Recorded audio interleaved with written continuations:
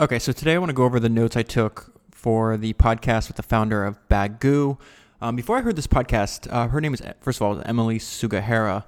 I've never heard of Baggu before, but the reason I want to talk to you about it today is because I'm always impressed with businesses that are able to survive for the long term. I think the rule number one for business is the same as rule number one for life, and that's survive. So there's a lot of, I think, a lot of good ideas that come with longer time periods and more experience. So first, she starts off talking about that last year was actually the longest and shortest year of her life. And so what she means by that is we've been working to unify our team into a single location. Our teams were split for 5 years. The creative team was in San Francisco and the sales team was in New York. So she talks about the need, the main reason that she decided to make this decision to bring everybody into one city. And she says, as you grow, you add complexity to the business in many ways. Communication got really difficult.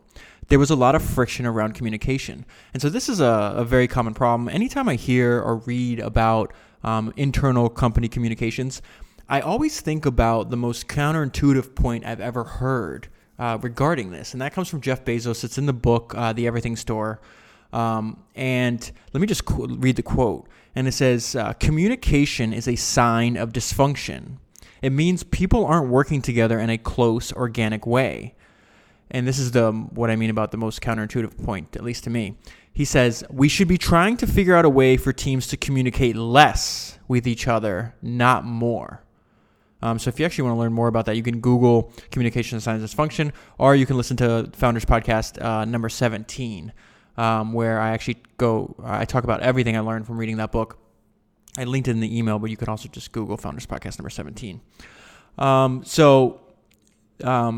In addition to going down to one office, they've also been hiring a lot more. Their company is growing, so it's added with more people. Of course, becomes more complexity. So she was asked the question, have you made this additional complexity less overwhelming? Or how have you made this additional complexity less overwhelming? And she says, we do team level OKRs every quarter. And OKRs, in case you don't know, because I didn't know, stands for objectives and key results. And so she says, it has been hugely important for helping everyone prioritize and work towards the same goal. So I linked to the OKR Wikipedia page if you want to learn more. But I'm just going to read some parts to you because I found it interesting. And again, I didn't know this before. When you do Google OKR, a lot of it says it's credited with a system that Google uses. But the Wikipedia page actually goes to the history, which I always find fascinating, about where did OKRs come from. So it says, objective and key results is a framework for defining and tracking objectives and their outcomes. The development of OKRs is generally attributed to Andy Grove. He's known as the father of OKRs, who introduced this approach to Intel during his tenure there and documented this in his 1983 book, High Output Management. Grove explained his simple but effective concept like this. The key result, this is a quote from Grove, the key result has to be measurable, but at the end you can look and without any arguments. Did I do that or did I not do that? Yes, no, yes or no, simple. No judgments in it. OKRs comprise an objective, a clearly defined goal, and one or more key results, specific measures used to track that achievement of that goal.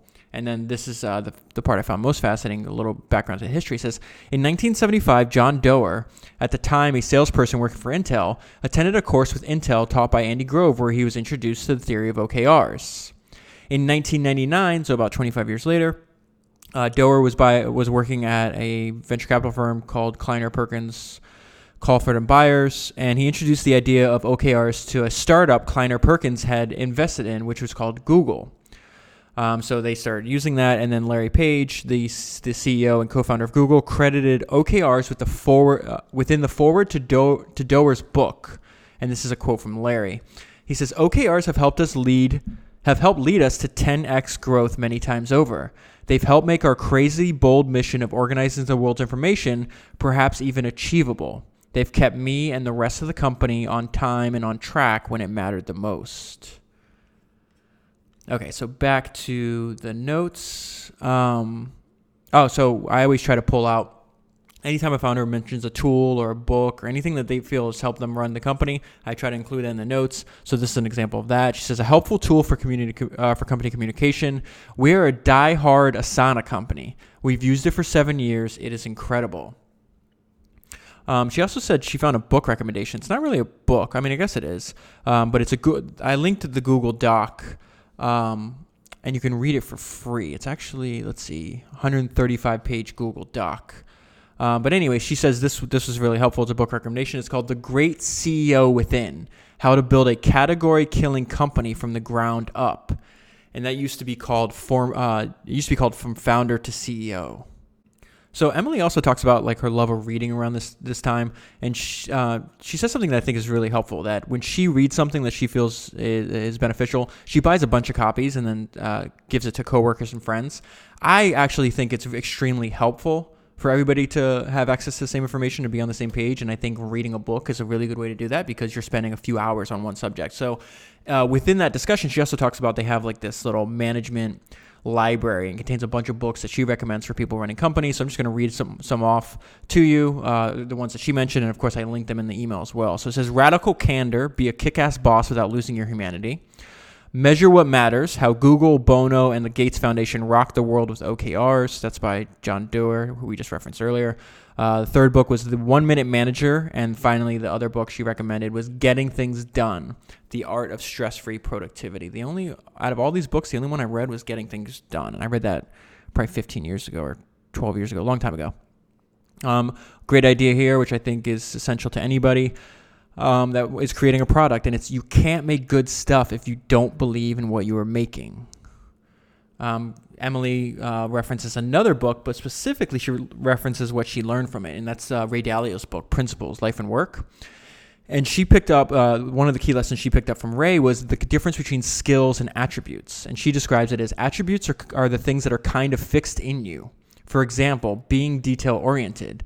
You can get a little better with training, but if you don't have that internal wiring, you won't be great at it. So that's what an attribute is. So the reason why was that important? Like, why would she bring that up? And she brought it up because this is how they use the idea at Baggu. And she says, when we're hiring, we try to figure out the intrinsic traits that need to already exist. So she's created a position. She's trying to reverse engineer what does a person walking through the door need to have already? And then the second part of that, and then we try to figure out what are the skills we can teach after they are hired. I thought that was a really interesting way to look at it.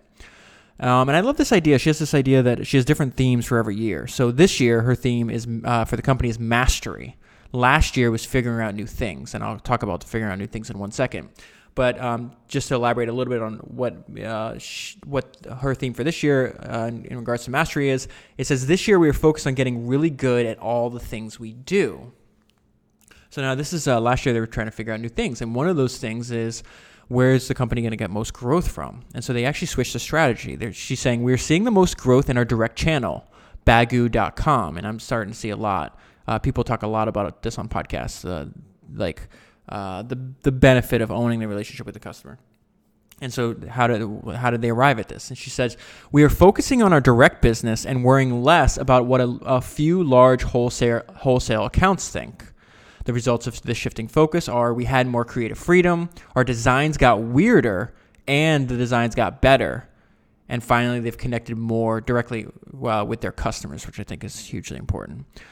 And then it kind of ties into what she was just saying. If you can't make good stuff, if you don't believe what you're making, so what's the opposite of that? She says, if we don't think something is cool, we shouldn't make it. There was stuff we've made that we didn't love, but thought, people would buy this. That was always a mistake. That's what I want to see more. More like, I think if people stick to what they really believe is right, we're going to see a lot more diverse businesses of all different sizes and less centralization, which is personally important to me. And then, so I always talk about this idea on both the main Founders podcast and these little podcasts I've been doing now. So Emily has some products. Baggu has some products that they've been selling for 13 years. And then I wanted to highlight that fact because I think it's an impressive accomplishment. And two, my own personal comment is I really do think this is the holy grail of entrepreneurship, and that's longevity. And I'll close on this other little tidbit.